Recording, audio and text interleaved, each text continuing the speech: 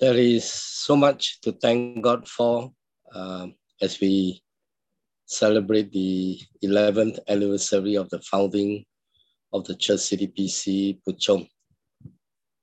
I want to mention before I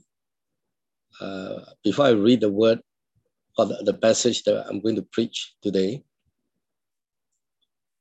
I'd like to thank a few people. Take this opportunity to do so. The original 7 families that started the church, there are still 3 are still with us. Alvin and Fern and Andrew. I appreciate friendship, the time that we spent together, not just 11 years, but stretch far back beyond these 11 years. You have been faithful. Thank God for you. And Elder Han Ming and Doris and your children, Lee Sin, Lee Yan, Leroy, and Lee Yi. So the family members are still with us. We have others who have gone on to do other things. We have Pastor Ian and Elder Phil DeHart and their family members planted the church in Kuala Lumpur from CTPC Puchong. And then you have the bivocational pastor, Pastor David. The family have, because of work, moved to Auckland.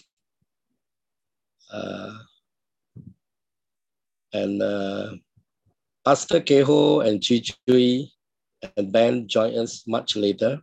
They have also gone on to other ministry. We have Stephen Tan and Jay and the children. So thankful for the years they have been with us. They are not with us over some years already. I think the church not just comprising of the core team members that started the church. From time to time, the Lord has brought in different people. We're so thankful for Dr. Leong Kian Fok and Mui Gek. God has brought them here. As a church, we have benefited from their teaching ministry. We're thankful to God for that. As I said, the church not just comprising of the core people, a core team, but from different time, God has given to us different people. So you have the partnership with the Asian Crescent, the Presbyterian Church of America, Pastor Micah and Blair and the children, Sandy and Mandy and their children also join us. Of course, we have many, as I said, many members. People like Anai, I've known her way back in Batu Pahat. She's also with us contributing. So I'm deeply thankful for the friendship, and many people I would not be able to mention one by one names here. My life is greatly enriched as a pastor because of all of you. You taught me what it means to belong to a church community. My life is richer. But most of all, I want to thank also Constance. I think many of you have known her. She contributed much, and she's always working behind the scene, doing the children's ministry, supporting in many, many ways, even food and beverage. She herself was trained in the Bible college. We were in the same class. She's a good teacher. But now she's physically very weak because of Parkinson's disease that ravaged her body. I'm always very, very grateful, thankful for all the years of partnership and the love that she has shown me. And of course, I want to mention Sarah and Sam too. The Lord has blessed me with these 2 children.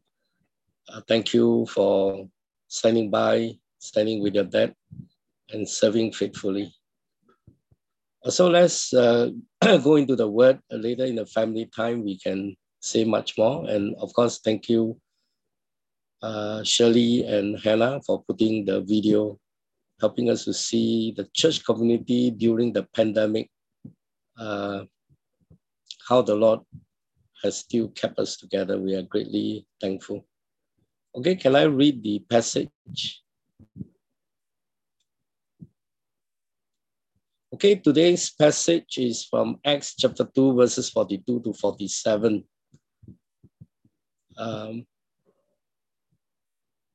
Last week, we have heard Dr. Leong Tien Fook preach on the Sermon of Peter, helping us to see how the earlier sermon Pastor Micah preached on the day of the Pentecost when Jesus poured out the Holy Spirit, and in fulfillment of the prophecy of Joel. And God exalted Jesus as Lord and Messiah. What the people killed and murdered Jesus, thereby fulfilling the very plan of God. In fact, it was the predetermined plan of God that Jesus would be crucified and for the salvation of the world. And today we look at how the Holy Spirit, when the people, those who heard the sermon, heard the gospel and were convicted, 3,000 of them, and they were baptized. Baptized by Jesus with the Holy Spirit. Spiritually, they were incorporated in the body of Christ. But physically, we see the expression of the body of Christ in the formation of the first church. And we are reading Acts chapter 2, verses 42 to 47, to look at the characteristics of the first church, empowered by the Holy Spirit. They were filled with the Holy Spirit, and we see the manifestation of the characteristic of their shared life together in a community. Verse 42. They devoted themselves to the apostles' teaching and to fellowship, to the breaking of bread and to prayer. Everyone was filled with awe at the many wonders and signs performed by the apostles. And all the believers were together and had everything in common. They sold property and possessions to give to everyone who had need. And every day they continued to meet together in the temple courts. They broke bread in their homes and ate together with glad and sincere hearts, praising God and enjoying the favor of all the people. And the Lord added to their number daily those who were being saved.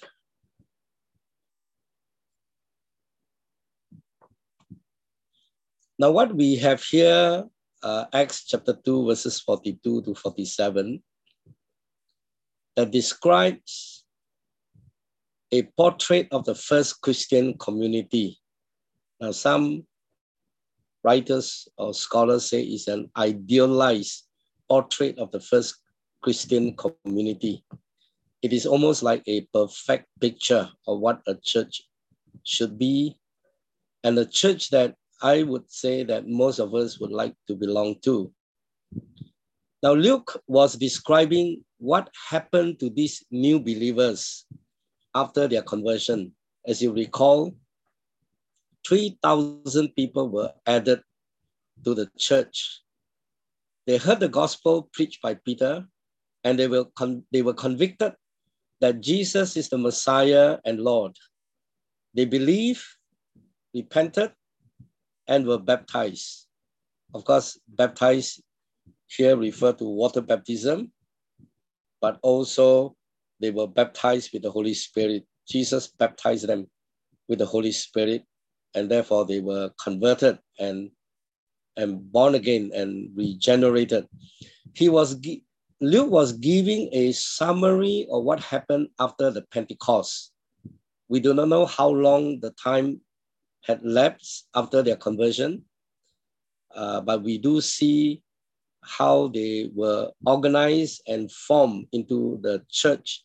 Not a mega church, but I think they were brought into the house churches in Jerusalem. But many house churches in Jerusalem were called as a Jerusalem church. Thus, we have the first church was formed after the Pentecost. The Holy Spirit was poured out on those who believed the message of the gospel and repented. Therefore, we know that those who are incorporated into the church must be people who have received the gospel, repented, and are baptized by Jesus with the Holy Spirit and incorporated into his body spiritually, so to speak, and then the physical expression, the incorporation into the local church. Now, Luke describes the characteristics of the spirit-empowered community in verses 42 to 47. Every church that comprising of members of people who have repented, who have received the gospel, repented, and baptized, the spirit, they constitute the spirit-filled community or spirit-empowered community. Luke went on to describe their shared life together, how they live their life together as a community. I believe that Luke wants his readers, of course, he was writing to Theophilus, but the book of Acts is also meant for the Christians in the early century to read. He wants his readers to know the pivotal role of the church in the mission of God. That is his intention. We know the theme, one of the main themes of the book of Acts is the role of the church in the mission of God, the pivotal role of the church in the mission of God. That is how the Holy Spirit will empower the church, including the apostles and disciples, to bring the gospel from Jerusalem to Judea, Samaria, and to the end of the world. And Luke wants us to see a picture of the spirit-transformed church community and the resulting effect of such a community. Now, every church can be like the Jerusalem church. Every church, including our own, can be like the Jerusalem church. Now, as you listen to the sermon, as you read the word, as Luke described the characteristic of the Jerusalem church, I want you to also begin to reflect and think, what are some of the characteristics as described here? In Acts chapter 2, 42 to 47, these characteristics are present in CDPC Puchong, or whether they are present in one way or another, or their absence. I'd like you to reflect on that. Now we know that these 3,000 believers, including the 120 original believers, apostles and the disciples, they constitute the Jerusalem church or the house churches. However, we are not told how the apostles organized the church community. Acts did not describe in chapter 2 how the apostles organized the church community. But we do know that they were meeting in the temple courts every day. Chapter 2, verse 46. They were meeting in the temple courts every day. Now, I've been to Jerusalem and visited the place. The temple courts are a very big place. I think a few thousand people can be there. So probably they have a large gathering. But they were also meeting in homes. Chapter 2, verse 46, that say that they were breaking bread and eating from home to home. Luke described how the believer live as a community. Now, he did show what a church community looked like when believers were empowered by the Holy Spirit. In that sense, what Luke portrayed, the idealized church community, a portrait of a church. This first church, to me became a benchmark for what a spirit-empowered church looks like. Now, of course, these characteristics of their shared life in the community were repeated in the book of Acts and also reflected in the New Testament epistles. I've taught in the class about how to interpret the epistles, to differentiate between what is prescriptive and what is descriptive. What is prescriptive becomes the norm. Here is not prescriptive. Luke is not prescribing. However, descriptive passage, although it is not a norm, but if the things that are described are repeated, the patterns are repeated in the New Testament epistles or mandated or taught in the New Testament epistles, they become the norm.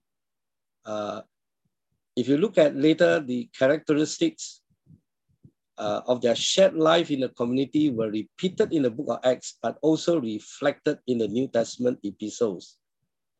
Therefore, I think the characteristics described here has become the norm, except the one that they were selling their possession.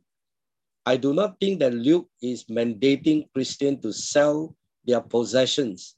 I think the book of Acts as well as the epistles still talk about private or individual ownership. It is, in fact, in Acts chapter 5, when Ananias and Sapphira sold their property, but they lied to the Holy Spirit. And Peter said that, isn't that when you sold the thing, it still belonged to you? But why is it that you lied to the Holy Spirit? You kept back some of the money and then pretended as if that you have given all the money. 3 out of the characteristics described there are to be the norm. But even the selling of the property is not mandated, but there are things that are said in that verse. I think later I'm going to show that it is also something that Luke emphasized. Now, the questions before us, I'd like you to think is that, does the Holy Spirit still create such a community? Do you think the Holy Spirit still creates such a community? The Spirit-empowered community to fulfill the mission of God, that is to bring the gospel to the ends of the world, to be the witnesses of Jesus. Do you think the Holy Spirit still creates such a community?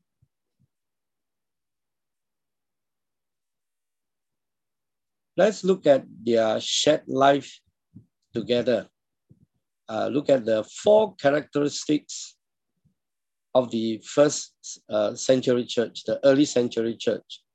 The characteristics of the Spirit-empowered community for God's mission. The first characteristic is that we read in verse 42, it says that they devoted themselves to the apostles' teaching.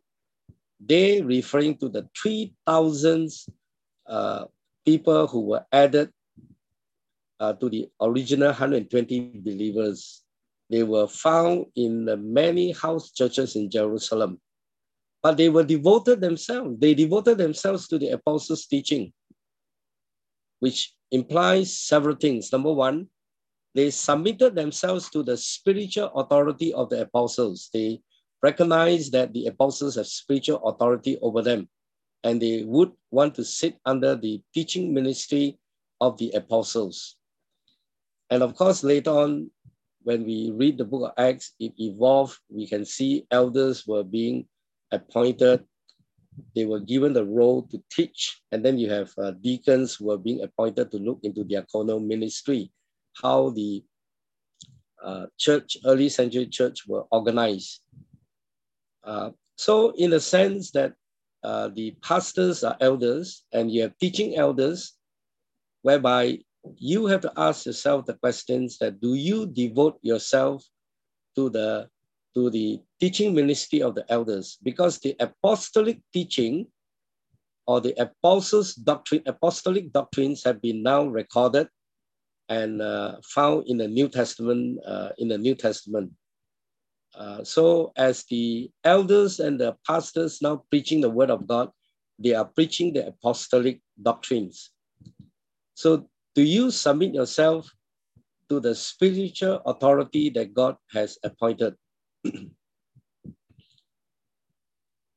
These believers were willing to be taught by the apostles, whom they view as their spiritual leaders. Now, Luke did not tell us much about what the apostles teach them. What were the new believers taught? Luke did not tell us.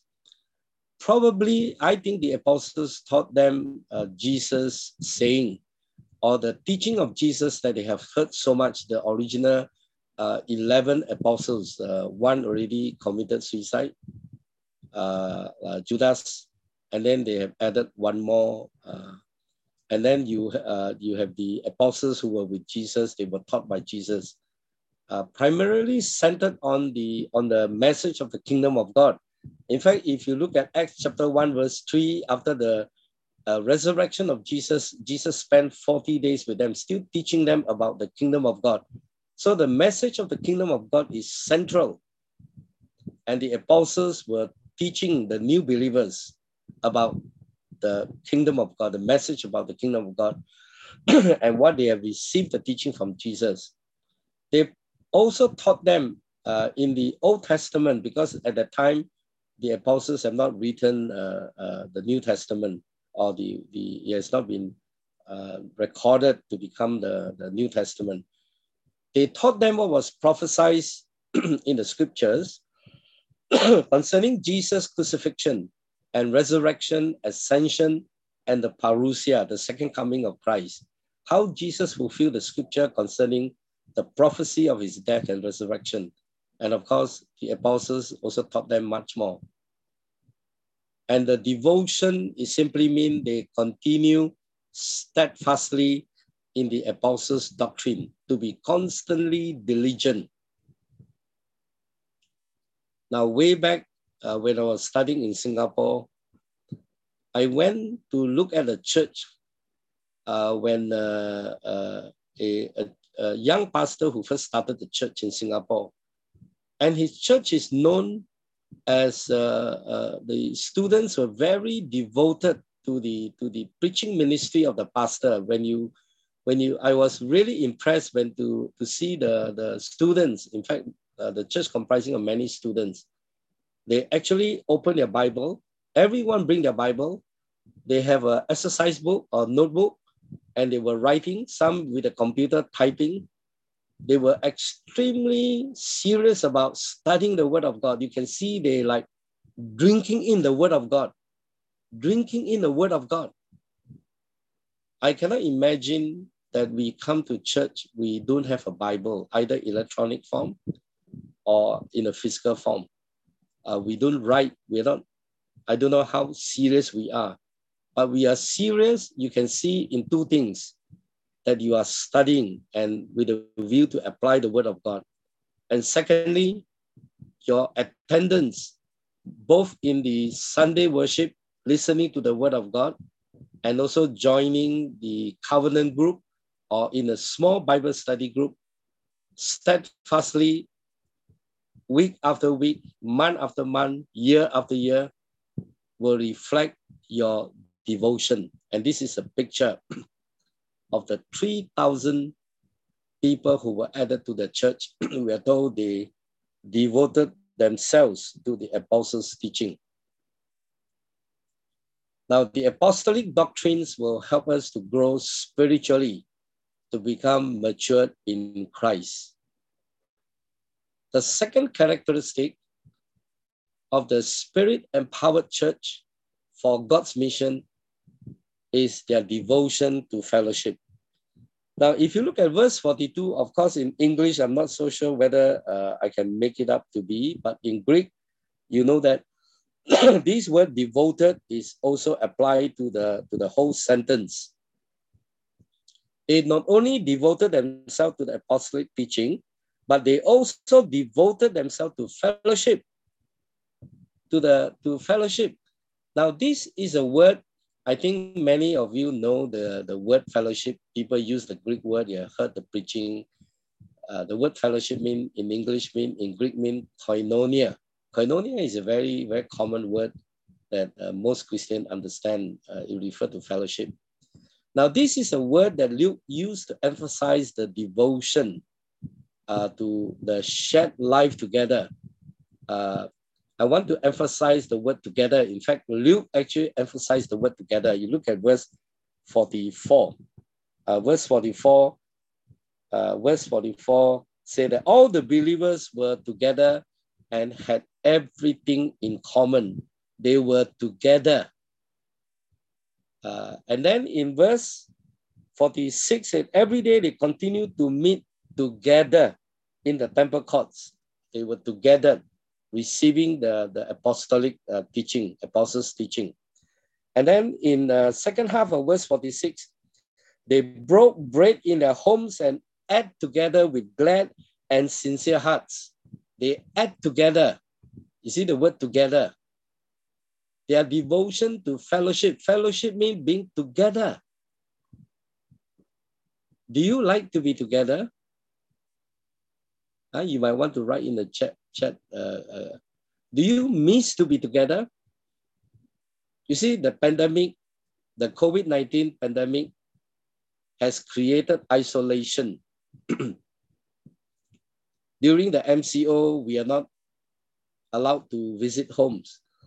Do you know how difficult it is to be a lone ranger Christian, not allowed to visit people, not allowed to be together? I'm not sure whether how you see your own life. Do you miss the fellowship? All the believers were together. Verse 44 say that they had everything in common.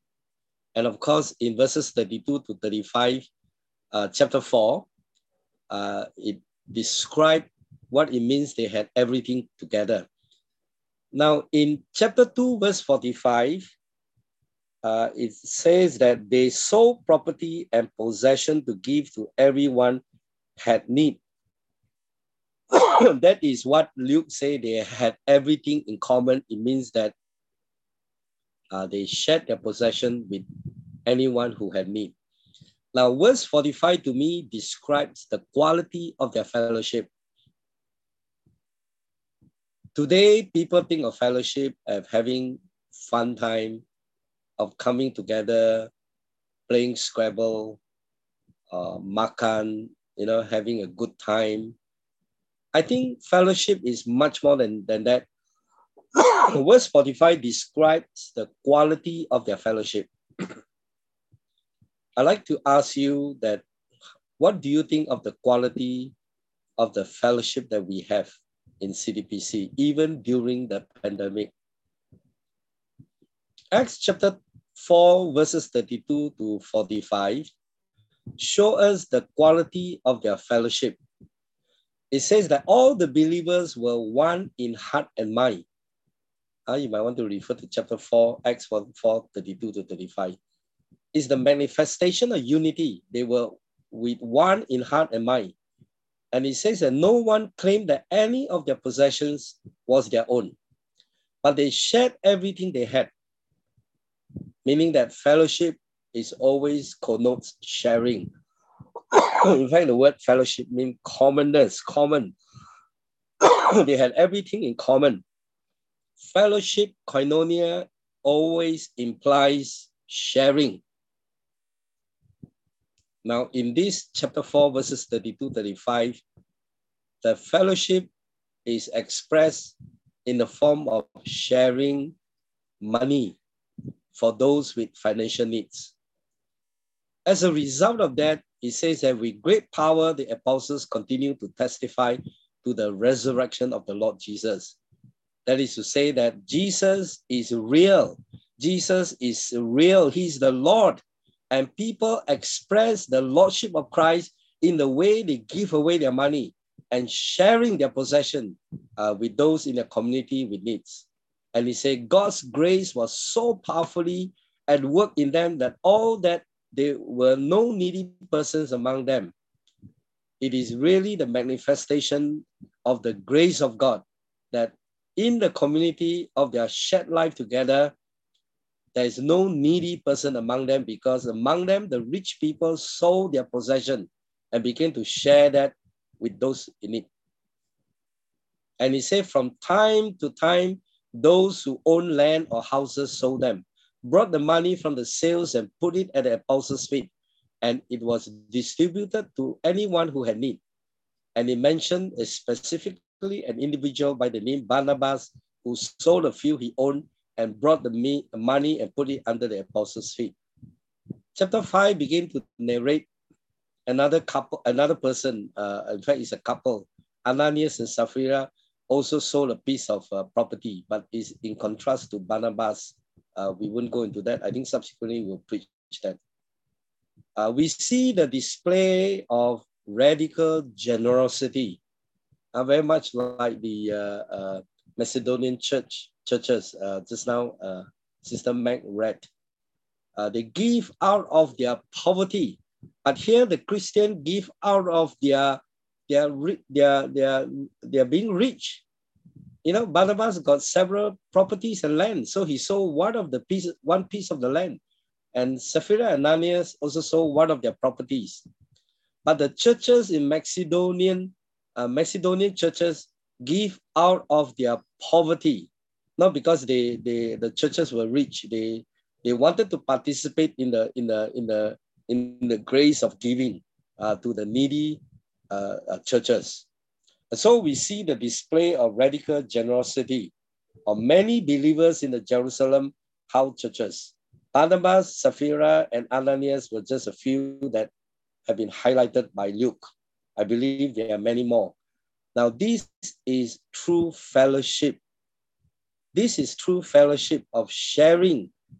They have something to teach us about fellowship. Now, I want to put a caveat here that I just said earlier. Luke is not mandating that every believer, is not mandating you to sell your property and bring the money to the church leaders. He was just describing how some of them did that, how the gospel had impacted their lives to the extent that they were willing to part with their possession to care for those who had in need in their community. Is being described, is a descriptive passage. Having said that, although Luke did not mandate, but I think in New Testament, it also teaches of radical generosity. When the gospel impacts us, we will see the expression of radical generosity, whether it is in a form of sharing financial resources or other forms. So fellowship is not just confined to eating from home to home. It's not just confined to sharing financial resources. I think it is much more. They have fellowship. They were always together, studying together, eating together, helping each other together. How is our fellowship? Take a minute to pause and reflect. How is our fellowship? Of course, when I ask you this question, you might become critical and begin to look at other people and criticize them. But what have you contributed to the richness of the fellowship? How have you responded to the grace of the Lord Jesus Christ in the salvation that he has given to you, reconciling you to God and delivered you from the wrath of God, and baptized you in the Holy Spirit, and giving you a glorious future of the coming of the fullness of his kingdom of God, where you will be brought into the new heaven and new earth? How have you been responding to this grace of God? How is our fellowship? What is the quality of our fellowship? What is the quality of our shared life together? Do we like to be together? Do we learn the word of God together? Devote ourselves to the teaching of the pastors and the elders sitting under their feet together, or the ministry leaders whom God has appointed also to teach us the word of God, or studying the word of God together as a community, eating in each other's home, or going out and eat together and have fellowship? Do we appreciate the fellowship that we have, that we intimately involved in each other's life, doing ministry together in a small group, or doing life and sharing life together in the church community? If this is the new covenant community that God has created, if this community is going to last till eternity, into eternity, in the new heaven and new earth, we are going to be together. What would you make a difference here? Look at Acts chapter 2 and chapter 4. It is one form of fellowship. Sharing burden, not just financial burden, sharing burden of another's believer is one form of fellowship. Now we are taught in Galatians chapter 6 about carrying another person's burden. Of course, that's what the passage is talking about, someone caught in sin, and we have to share the burden of restoring the person. We have seen how the early church believers share the financial burden of other believers. Now, this was just one area Luke described. I think they are much more than just sharing financial burden. What do you do when one among us is suffering? Maybe it's a sickness. It could be under the stress of work, or lost a job, or it could be greatly misunderstood by people and got into depression. Now, when one among us is suffering, we may not be able to alleviate someone's suffering. Bearing or carrying another person's burden does not mean to take away our brothers or sisters' pain. Example, severe illness. But it means to hold the other person's up and stand with him or her by encouraging words and prayer. Now, this doesn't cost money. Encouraging words and prayer doesn't cost money. It means the willingness to spend time to serve with concrete actions, with physical help or emotional support. Of course, financial help if needed. Now, 1 Corinthians chapter 12, verses 26 to 27 say that if one member suffers, all members suffered with it. If one part is honored, every part rejoices with it. And the reason of shed life in the community is given in verse 27. Now you are the body of Christ, and each one of you is a part of it. Jesus has baptized us into the body of Christ, and each one of us is a member of this spiritual body of Christ. And expressed to the physical church, the local church, Christ has baptized us into his body. And we are to bear each other's burden. And when we bear each other's burden, we have fellowship. So that there is more than one shoulder under the weight of life. We have a shoulder to lean on, or we have several shoulders to lean on. We are strengthened by one another and can bear up under the weight of suffering. Now you can reach out by showing that you care and that you love them and you want to know how they are coping with their problems. And I'm thankful that many of our people in the church community, CTPC Puchong, are doing that. And I personally, together with Constance, have that love shown by you. You have fellowship with us. Now, Christ is the ultimate burden bearer. He's the ultimate burden carrier. 1 Peter chapter 2, verse 24 say that Jesus himself bore our sins in his body on the cross, so that we might die to sins and live for righteousness. And by his wounds you have been healed, for we were like sheep going astray, but now you have returned to the shepherd and overseer of your souls. Now Jesus took the full weight of our sin in our place. Because Christ bore the weight of our sins on the cross, we are therefore healed. reconciled to God and to live righteously and not in bondage to sin. He bare the burden of our sin by dying on the cross for us so that we can have a new life. New life. And so in the same way as you express your fellowship with the brothers and sisters whom God has shown you and convicted you to help, you have true fellowship. You bear the burden of the person and thereby giving the person a new beginning, a new life. So each day, each week, as the body of Christ, we can reach out to others in the church community and in small ways share the burden of life of our brothers and sisters and strengthen one another in the Lord because of what the Lord has done for us. The question is, who are the ones you plan to encourage to bear his burden or her burden? Is there someone the Lord has put in your mind that God wants you to encourage? God wants you to have that kind of true fellowship, doing and sharing life together in the community with Jesus as the center of the community life is called fellowship.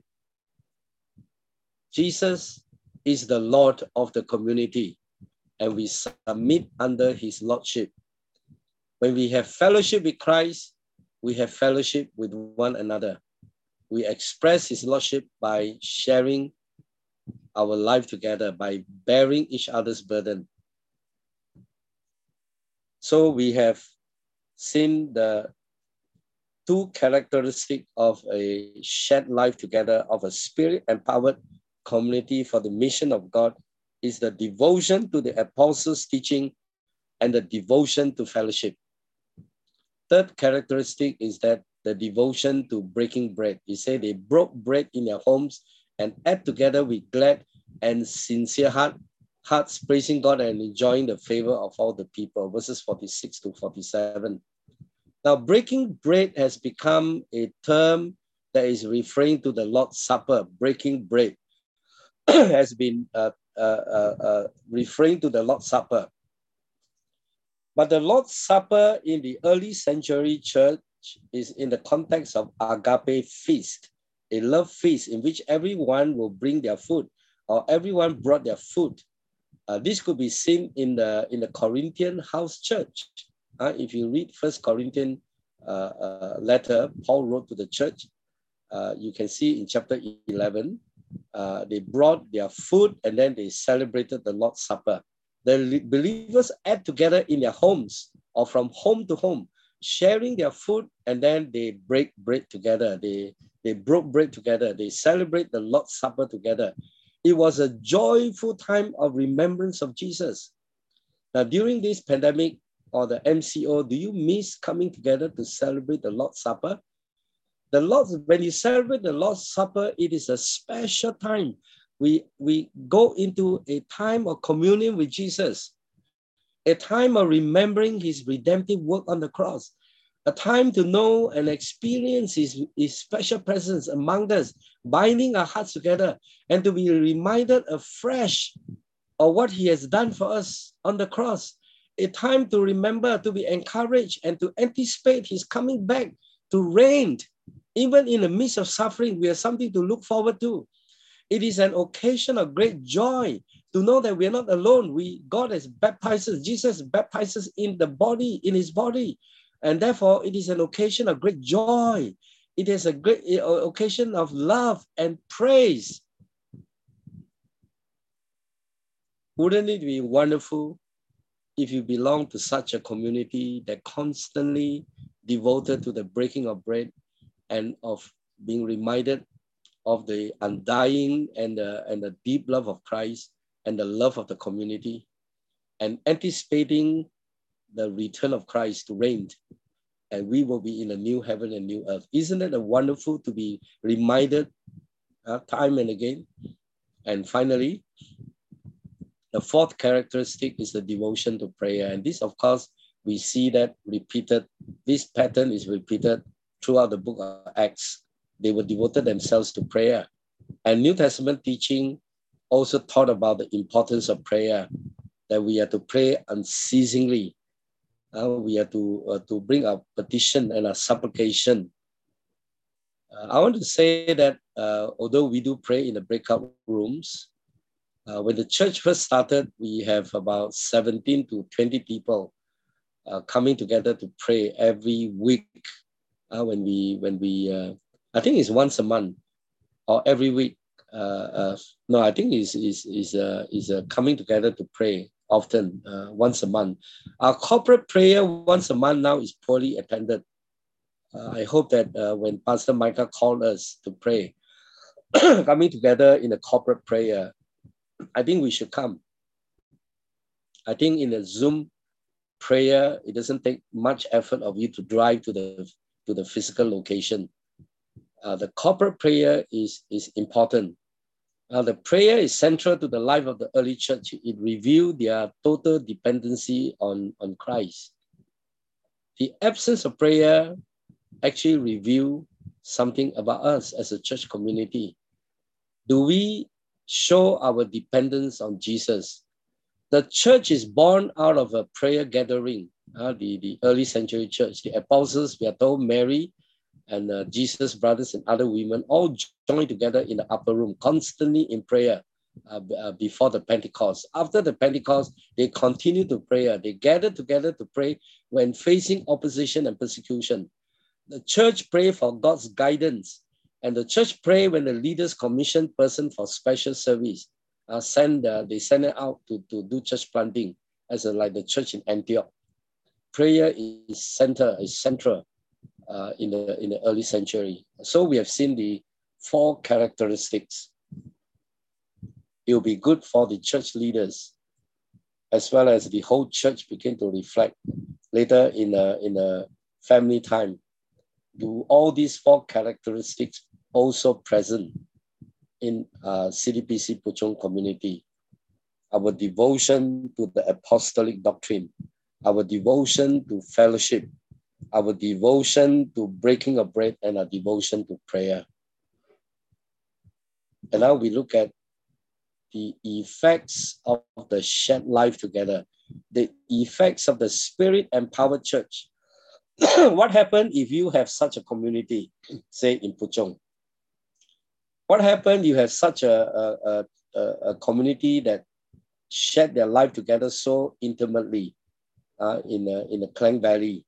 The churches begin to manifest these 4 characteristics. I think Luke did not intend to only confine to these 4 characteristics, but these are the 4 characteristics that he emphasized and showed us a picture, a portrait of the first church that was formed after the day of the Pentecost when Jesus poured out the Holy Spirit. This is what will happen when the Holy Spirit is being poured out unto our lives. And the effects of such a spirit-empowered church, there are two things we see described in verse 43. Everyone was filled with awe at the many wonders and signs performed by the apostles. Now, it simply means that the apostles, God is pleased to let the apostles perform wonders and signs. I mean, extraordinary things happen in the community. Extraordinary things happens when you have such a community exalting Christ. That everyone, both believers and unbelievers, were filled with awe, meaning that they have a reverential respect for God. They honor God. They have this sense of fear, a healthy sense of fear. They know that God is in the midst of the community. And as a result, believers enjoying the favor of all the people. Verse 47, meaning that the unbelievers look at the community and they spoke well of the community. You know, they enjoy the favor of the people. And secondly, Luke described the continuing growth of the church. He said, the Lord added to their number daily those who were being saved. So while we focus on evangelistic activities or program, we constantly want to think, what must we do? What must we do to see people coming to Christ? We know that here it is the work of God. God add people to the church. And one of the things is the way how the people live together, witness to Jesus through their shared life together. This is one aspect. And later on, as you move beyond chapter 2, you see the proclamation of the gospel by the apostles and individual other believers, disciples, bringing the gospel. So you have preaching of the gospel in deeds, in action, in their shared life together, and later on in words. Both are not independent of each other. So the continuing growth is a result of the kind of community that lived before the surrounding culture. Let me end the sermon by asking us this question. What is God saying to CTPC Puchong today? When I say CTPC Puchong, I mean you, including children. I mean you, the youth. I mean you, not just the leaders. I mean everyone.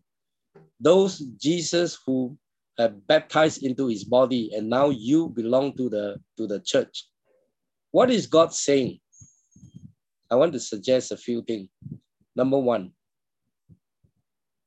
God is building us a community empowered by the Holy Spirit and grounded in the apostolic doctrines, grounded in the sound doctrines, both the Old Testament and the New Testament, the apostolic doctrines.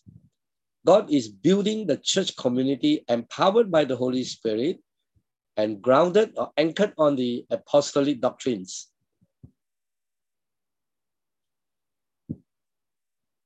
God wants us to be the witnesses of Christ, to witness to Jesus, to the surrounding culture. He places us in the local body of Christ, the church, for his purpose. It is for the purpose of God that he brings all of us together.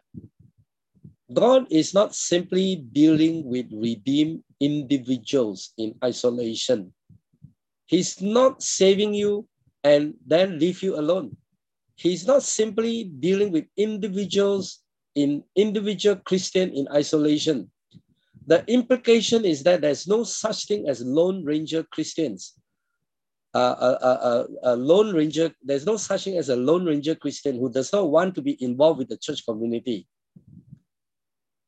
If you say you do not want to be involved in the church community by your own action, either you have been hurt by someone else or by deliberate action on your own, you have actually go against what God's intended purpose. To bring you into a church community to share your life together for the purpose of God, for his mission.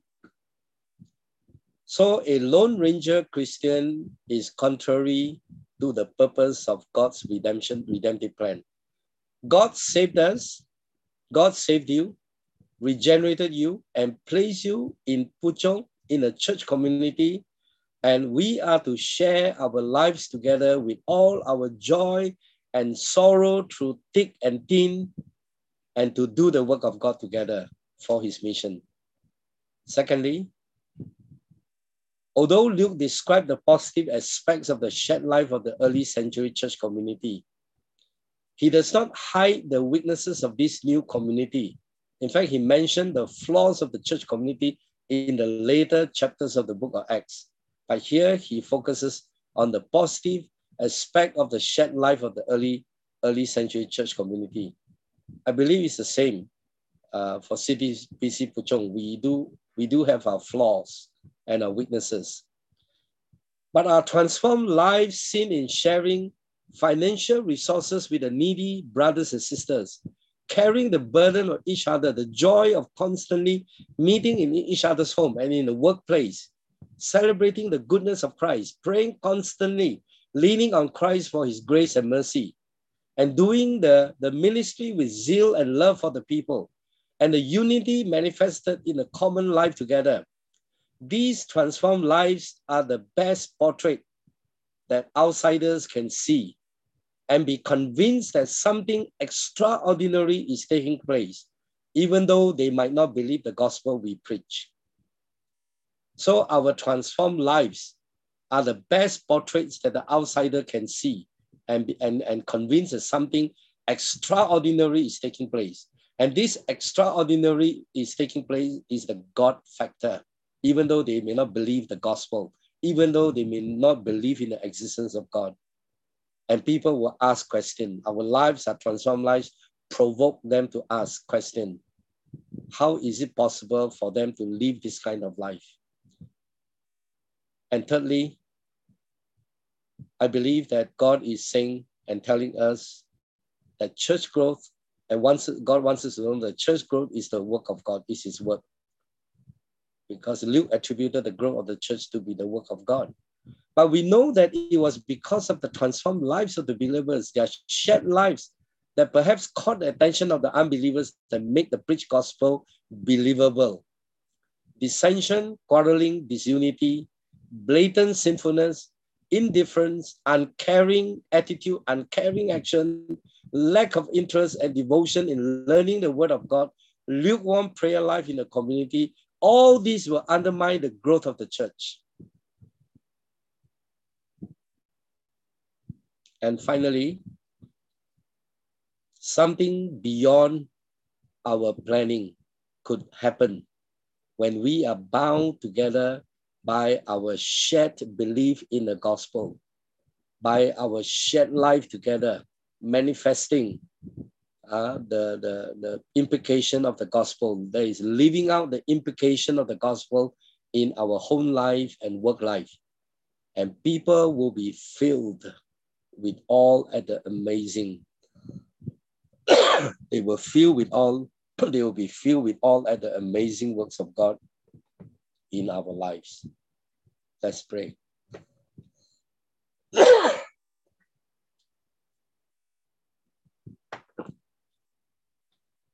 Lord, we thank you for your word today. Even as we celebrate the 11th anniversary of the founding of our church, our hearts are filled with joy, thankful that you have baptized us into your body, and you have brought us together to share our lives together. Lord, we do come to you and ask that you continue to build this church community for your mission. That CDPC Puchong will reach out to the surrounding culture, to the surrounding community, the wider community, releasing our financial resources, and that we will proclaim the gospel. But help us most of all to devote ourselves to the studying of your word, the apostolic doctrine, devote ourselves to fellowship, to the prayer. Lord, we turn to you and ask that you help us to build this community as you build this community through us. So we commit the rest of the time into your hand. Continue to fill our hearts with joy in the Lord. We pray this in Jesus' name. Amen.